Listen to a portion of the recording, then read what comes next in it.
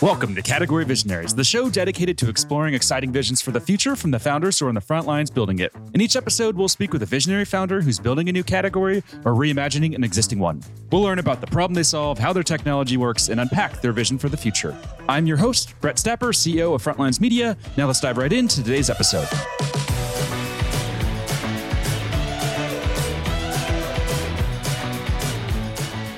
Hey everyone, and thanks for listening. Today I'm speaking with Michael Gorton, CEO of Recuro Health, a virtual healthcare company that's raised over $15 million in funding. Mike, thanks for chatting with me today. Hey, Brett, it's a pleasure. Yeah, so before we begin talking about what you're building, let's start with a quick summary of who you are and a bit about your amazing background in this space. So I'm a 14-time serial entrepreneur. I keep doing it over and over again just because it's fun. Amongst those, Internet Global, which did really well. Obviously, Teladoc, which did really well, and several others along the way. Amazing. And let's talk about the early days of Teladoc here before we expand the interview. I know just in the pre-interview, we were talking about some crazy stories. So let's maybe start with that. For those who don't know, can you give us a little bit of the background on Teladoc? And then let's talk about some of those early days and the experiences that you had. All right. You're going to really appreciate this. So I sold a company in 99, made a lot of money, called a bunch of friends, said, I'm climbing Kilimanjaro. I'll pay all the expenses. So while climbing Kilimanjaro, one of my climbing partners was a medical doctor, electrical engineer. And he was fascinated with, oh, wow, you can build a company, sell it, and make money. So he started talking about what ended up becoming Teladoc. So the whole idea was created while climbing Kilimanjaro. That's amazing. Yeah. And what were the next steps you guys took? After you get off Mount Kilimanjaro, what did you do? How did you start the company? We spent a little bit of time figuring out how to build the company. And the good thing is Dr. Brooks was very, very careful. He felt like we needed to make sure we understood corporate practice of medicine issues. What were the drug laws in the 50 states? Let's do it in a way that there wouldn't be an issue. And what we found was, why hadn't a telemedicine company been built and grown nationwide? It almost seemed to make sense. The guy who invented the whole concept is Dr. Jay Sanders, who created the idea in the 60s. He had been an evangelist for telemedicine for 30 plus years.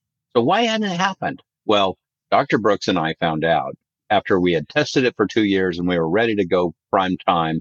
We go to the board of medical examiners and they say, Mr. Gorton, if you build this, you will go to prison. And Dr. Brooks will take your license and then you'll go to prison. Okay, that's a good challenge for entrepreneurs. Now we understand why it had never been done before. Yeah, prison is a pretty good deterrent, I think, from not pursuing a business model. Yep, that's exactly right. Crazy. So, how did you overcome that? Did you have to hire lobbyists and try to change the laws? Or, what were you able to do to make sure you avoided prison in those early days? Right. So we kind of looked at what other people had done. And we found other examples of companies that had come in and they took the obvious path. Lawyers, guns, and money. Well, maybe not guns, but lawyers and money, right? And tried to fight the boards of medical examiners. And behind my desk, I have a little plaque that says judge, jury, executioner. And people come into my office and they go, oh, you're a judge, jury, and executioner. And I go, no, actually, it's the boards of medical examiners. That's to remind me of the battle because they have their own court system. If they don't like what you're doing, you don't win. And we figured that out pretty quickly. And so we said, let's convince them with logic and thought leadership. Let's find their pain points and show how we're solving them. That's how we launched the telemedicine industry, by being compliant and creating thought leadership. And were their concerns really focused on keeping patients safe? Or was this more something similar to Uber faced with the taxi associations where, they were very used to having a monopoly and they did not want to open up competition to a company like Uber? Do you think that was their view? I think for the most part, they were concerned about safety. I think they were concerned that they were going to open the door to physicians treating patients they had never touched, and that the quality and standards of care would decrease with this new kind of medicine.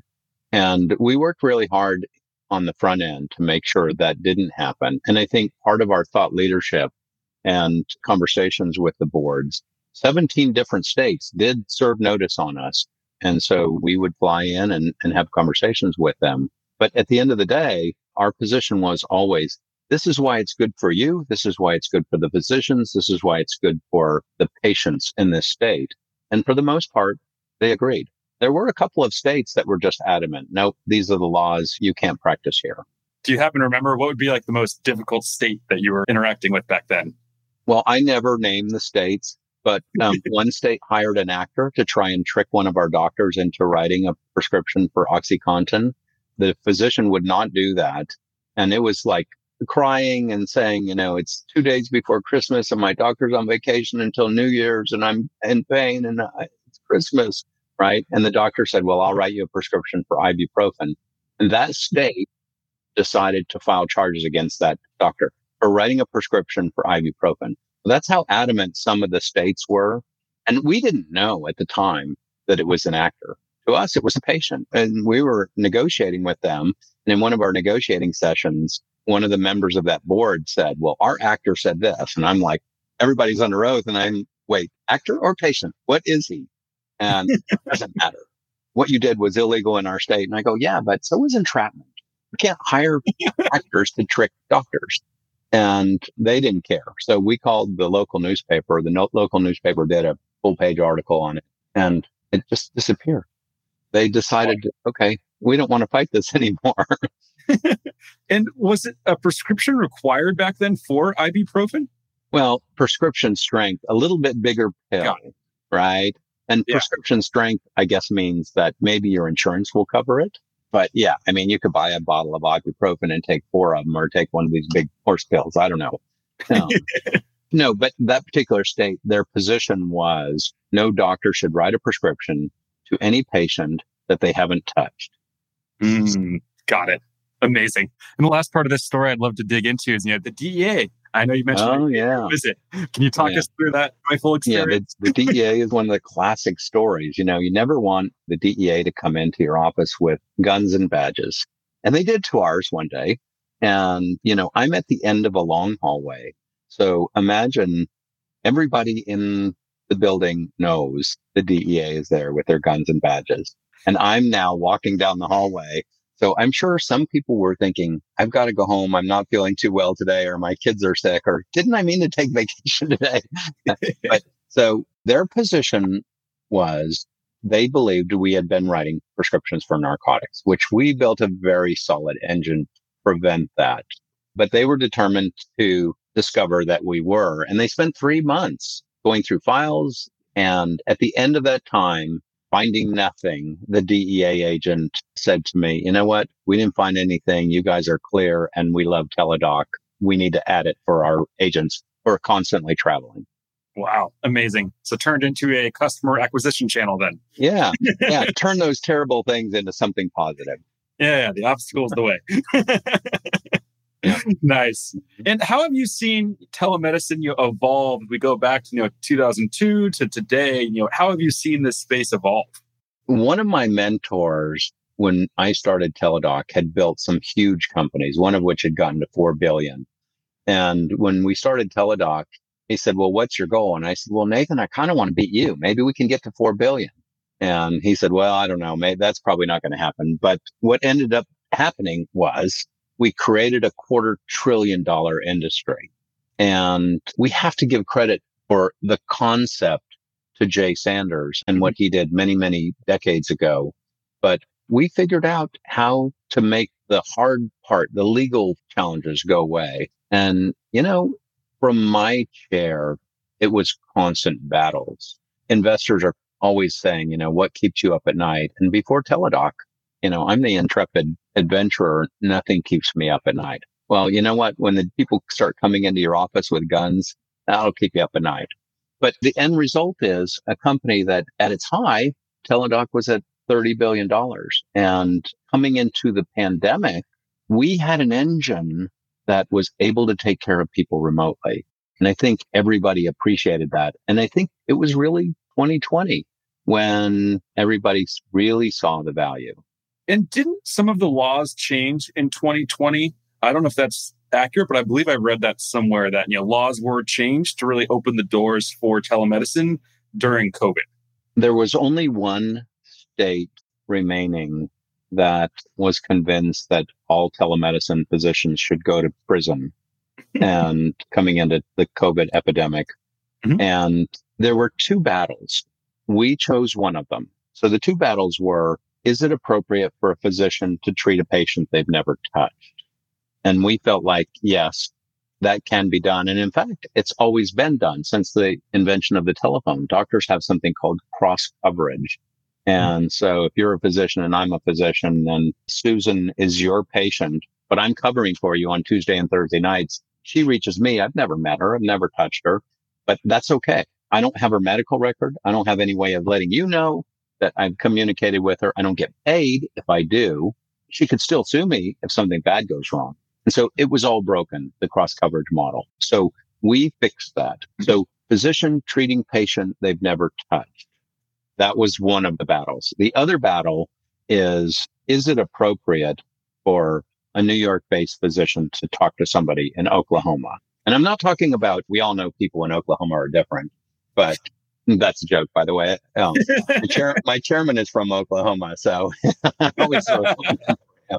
But the practice of interstate medicine, a physician in New York treating a patient outside of that was a battle I didn't want to fight. And just knowing how the boards of medical examiners work, they control medicine in their state.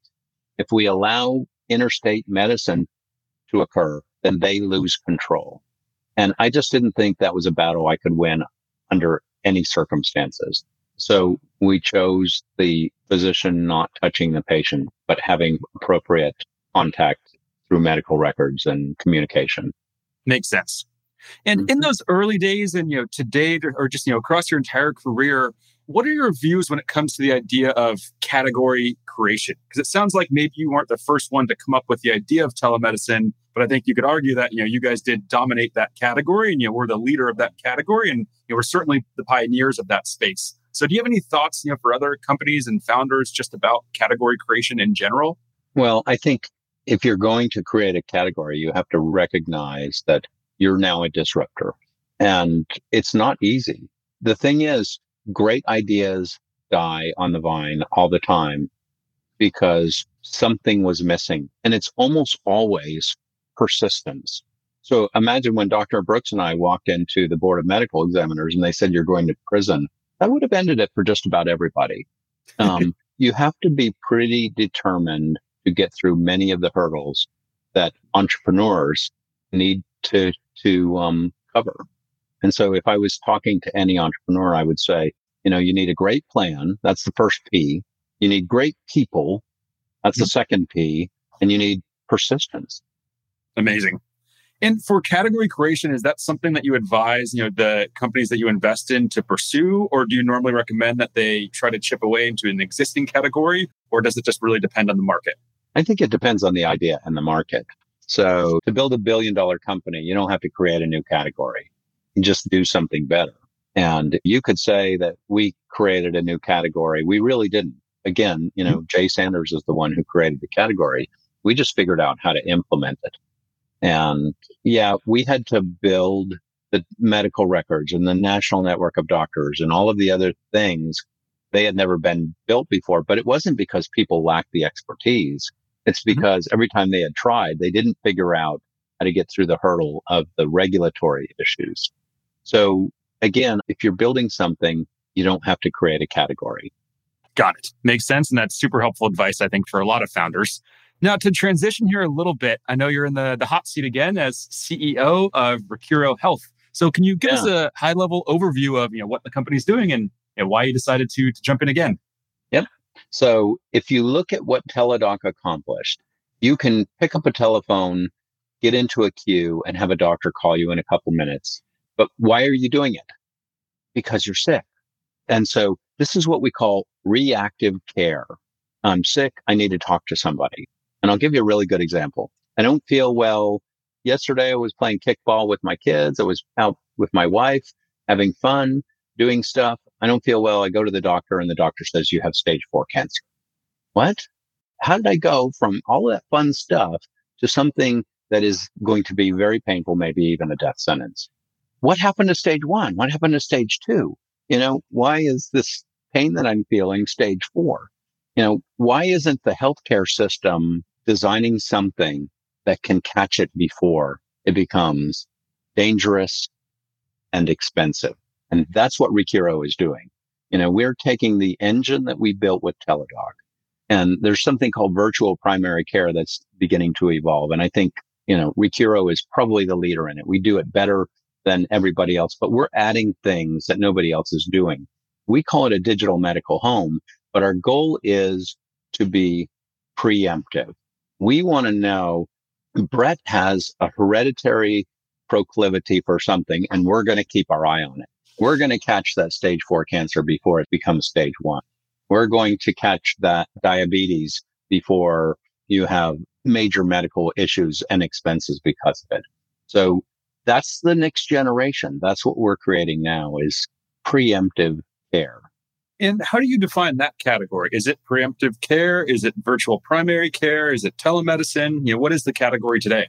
It's really all of the above. In order to do it right, you have to have a focused assessment on the individual. So you're different even from your kids. And so we need to understand to the nth degree every potential issue you might have. But we also need to provide you with a set of tools that allows you to stay healthy. And, people are thinking there's going to be a magic pill I can take that makes me live forever. And I just don't think that's going to happen.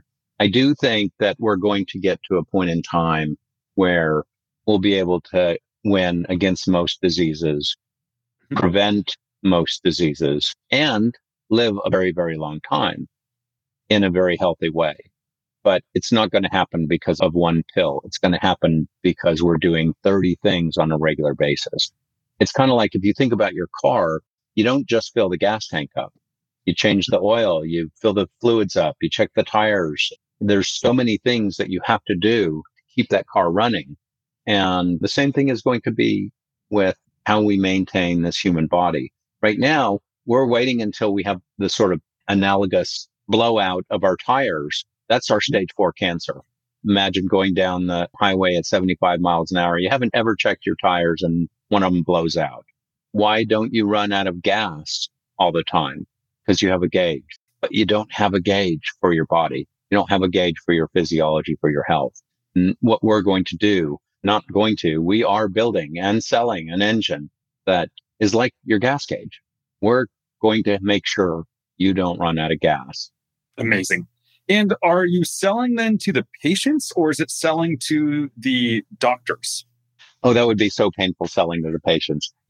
Brett, in the beginning of Teladoc, that's kind of what I was doing, picking up the phone and calling my friends and saying, hey, I got this great new benefit. You can get a doctor on the phone.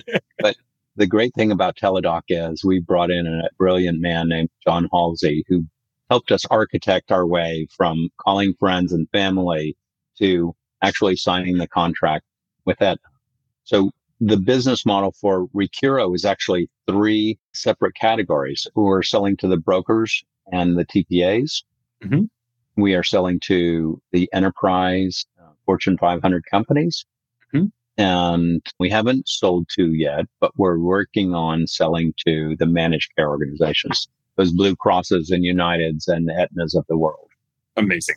And you launched last year. How much traction have you seen so far that you're okay with sharing? Well, I'll tell you this. We just last month got named Entrepreneur of the Year. Normally, Ernst & Young requires 2 years of revenue. We didn't get it, but our growth was so significant that they said, you win anyway. Wow. That's amazing. Now, again, I've built 14 companies. I've never seen anything grow like this before. Wow. That must be exciting. It is. And if we zoom out into the future, what do you think telemedicine and virtual care will look like, say, 5 years from now? And what role do you think you'll play in shaping that future and defining that future? Well, again, I think Teladoc, in spite of their financial crises they've delivered this year, is still the leader. And why is that? I don't know if Jason, the current CEO, would agree with me on this, but I think the reason is way back in the beginning, we became the thought leaders. We started in '02. By '05, we started seeing competition. And the funny part is the competition was Consultadoc and Phonodoc and Dialadoc, So Ameridoc, all of those followers were in the footsteps, partly of the engine that we built, but the thought leadership. And I think the thought leadership is what's prevailing. And we're doing the same thing again with Recuro. So when I look out at the next couple of years, what I want to be able to do is have an engine that's proven and saving people dollars, catching those cancers at stage 1, catching heart disease before you have that first heart attack. But the other thing is, Brett, when you think about what are the things that we need to do to make sure that you're healthy and strong, those are the things that will help you live longer. And, there's a very fanciful phrase that's going around right now, which is mostly not true. And that is 60 is the new 40. What I'd like to see in 10 years is 100 is the new 30. And wow, I mean, truly 100 is the new 30. So imagine what you looked like at 30. Imagine the kind of mountains you were able to climb or skiing you were able to do or bicycling or whatever that you were able to do at 30. To be able to perform on that same level, not with the old lost gray hair and wrinkled skin, but looking like you looked at 30, the same kind of energy. So I think there's probably 30 things that you would have to do right now to get there. And we're working with one of the preeminent longevity physicians in the world, a man by the name of Jeff Gladden. And we're starting to create the thought leadership that will get us to that point. So what happens to our economic system when people are 80 years old and they're as strong as they were at 30? They're not going to be retiring. They're going to be looking for the next challenge. And by finding that next challenge, their productivity is going to continue. And so what happens to technology and our economy? Just good things across the board. And how far out do you think that truly is? And, we won't hold you to this prediction, but if we're looking at 100 is the new 30, is that something that'll happen, in the next 5 years, 10 years? Are we 20 years out? What are your thoughts there? I think the better part of it will happen in the next 10 years. There's something called the Hayflick limit, which without going into all of the biochemistry, your cells will only divide a certain number of times. And when you hear people say, mankind is designed to live to 120, it's because of the Hayflick limit. That's a bigger problem that we're working on. And I don't think that one will be solved in 10 years. But keeping you as healthy as you were at 30, if you're willing to do the things that you have to do, that will happen. Amazing. That's a very, very exciting way to wrap up. So, Michael, I think that's all we're going to have time here to cover, but really appreciate this conversation. I think it's the most fun and interesting conversation we've had here on Category Visionaries. So, final question, if people want to keep up with your journey and what you're building here, where's the best place for them to go? LinkedIn. Easy enough. Well, thanks so much. Really appreciate it. All right. Thanks, Brad.